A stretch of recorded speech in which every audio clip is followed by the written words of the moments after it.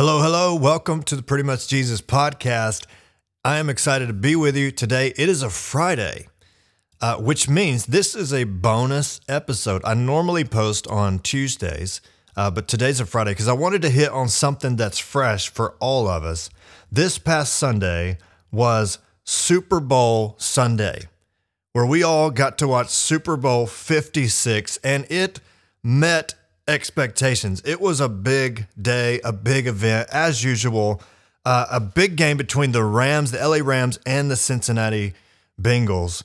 And on the biggest stage in sports, in American sports for sure, but also a major event across the world every single year. I mean, this year there were 112 million viewers who watched the game, over 70,000 people in attendance in SoFi Stadium in LA, by the way, which is the epicenter of glam and celebrity culture. So no doubt it's the home of Hollywood. This stadium is full of celebrities. And of course, they make a point to show you several celebrities throughout the game that are in attendance. And then to start the event off, Dwayne "The Rock" Johnson shows up and does this speech to get everybody fired up in a way that only he can do. By the way, Dwayne "The Rock" Johnson, he's everywhere. I feel like the guy literally does everything. I think he's in every movie that comes out. I think he's got a contract with every single movie maker that like, I have to be in this movie at some point. I don't know. And anytime there's a major event, somehow Dwayne "The Rock" Johnson shows up and he's talking and doing his thing. I mean, it's crazy how busy this guy must be. But he does this get fired up speech, and that was pretty awesome. And then the national anthem performance by Mickey Guyton was one of the best national anthem performances I've seen in a long time. I mean, she absolutely crushed it. The halftime show was a major production with several mega stars, including Snoop Dogg, Dr. Dre, who are LA people. Eminem showed up, Mary J. Blige, Kendrick Lamar, and 50 Cent. All of these people, mega stars in their own right in the music industry. And then the game itself, between the Rams and the Bengals, it was a really good game. I don't care if you're for LA or Bengals or didn't care at all. Either way, it was a great game, and that's what you want. You want a close game, right? And it was close, 23-20. The Rams pulled it out in the end, but it was a solid game. You got Matthew Stafford, the quarterback for the Rams, his first year outside of Detroit. He's trying to prove that he can be a Super Bowl winning quarterback. That narrative's going on. You got Joe Burrow over here, who's a young guy for the Bengals, super young in his career, but he's a cool cat, you know?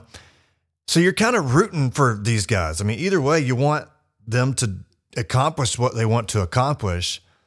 But the game itself was a fantastic game, and it came down to the last couple of minutes where Matthew Stafford and Cooper Kupp put together a final drive that was just absolutely impressive. The throws, the catches those two guys put together were amazing in the midst of a defense that knows good and well this is what they're trying to do, and they could not stop it. They drove down, took the go-ahead run, and then, of course, on the ensuing drive by the Bengals, the Rams made a couple of big stops on 3rd and 4th down, and the game was over, and the confetti fell in SoFi Stadium in LA on the biggest stage in the world. They had done it. The Rams had won the Super Bowl, which is the highest achievement in their field, right? It's the biggest achievement in American sports to win the Super Bowl. It was an incredible game, an incredible experience.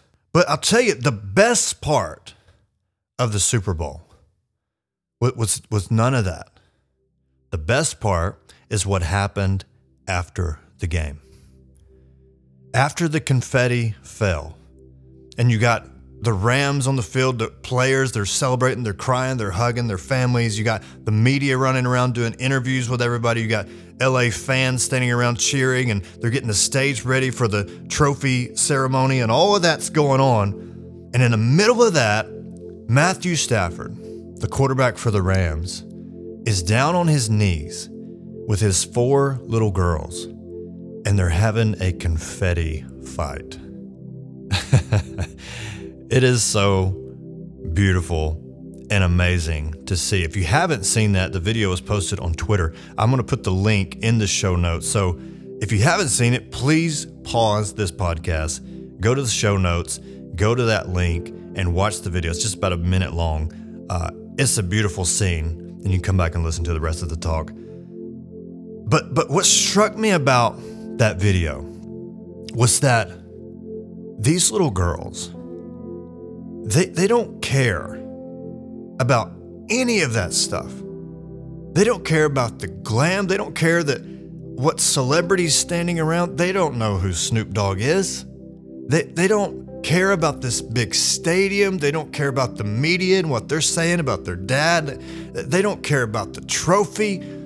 All of this stuff that's all around them, they're not distracted because the one thing they care about is they just want to play with their dad, whom they haven't seen all day because he's been preparing to win the Super Bowl.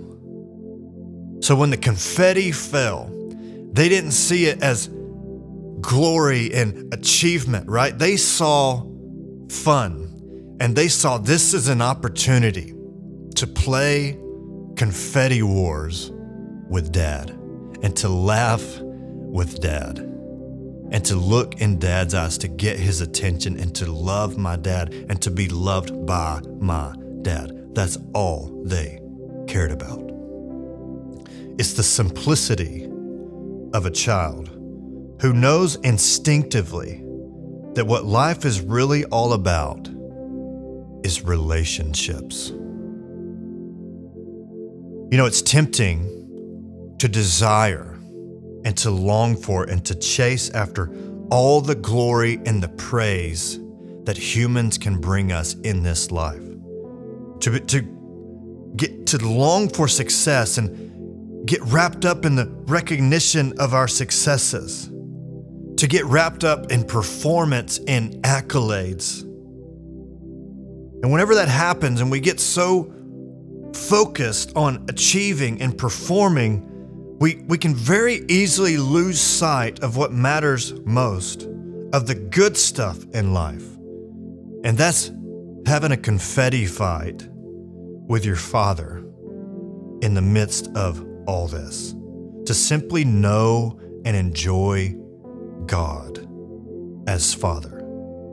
You know, Jesus said in John 17, verse 3, which I think is one of the most profound statements in all the Bible and in all of human history. He said this, "And this is eternal life, that they," speaking of us, "know you, the only true God, and Jesus Christ, whom you have sent."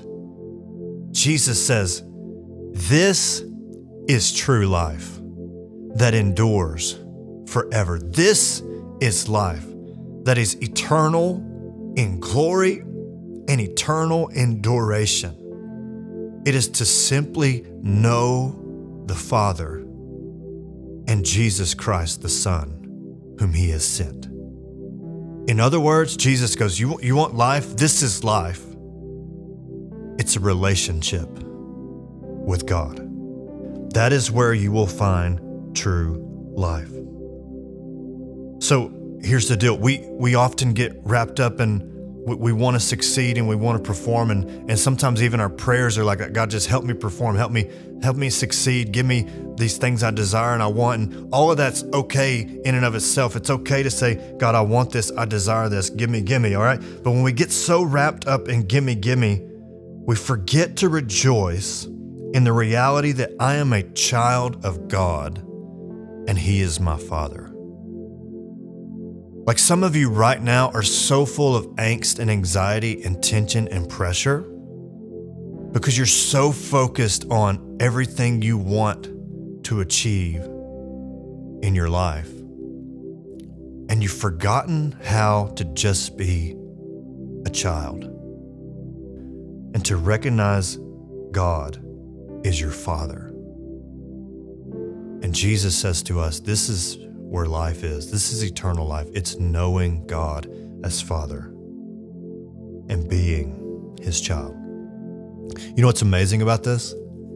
John 3:16, in the very same letter, the Gospel of John, he says, "For God so loved the world." God loved us that he gave his only begotten Son, that whoever believes in him would not perish, but have eternal life. What does that mean? It means that Jesus won the ultimate victory for us on the literal biggest stage in the universe and in human history.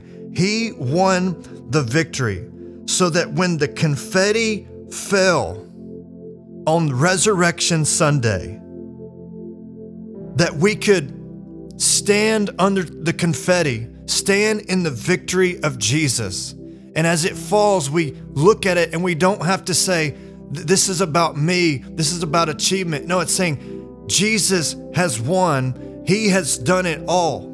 And now we have the privilege. This is our gift of grace from the Father. We get to play in the confetti with the God of heaven and earth. We get to simply enjoy God, which is why the Westminster Confession says, this is the chief end of man, to glorify God and enjoy him forever. Achievement is good. Success is fine. And when the confetti falls in your life, wonderful. But don't let the confetti just be about you or success or gain. Instead, pick it up and celebrate with your Father for all that he has accomplished through his Son. It's about a relationship because Jesus said so. Jesus said that's where it's at.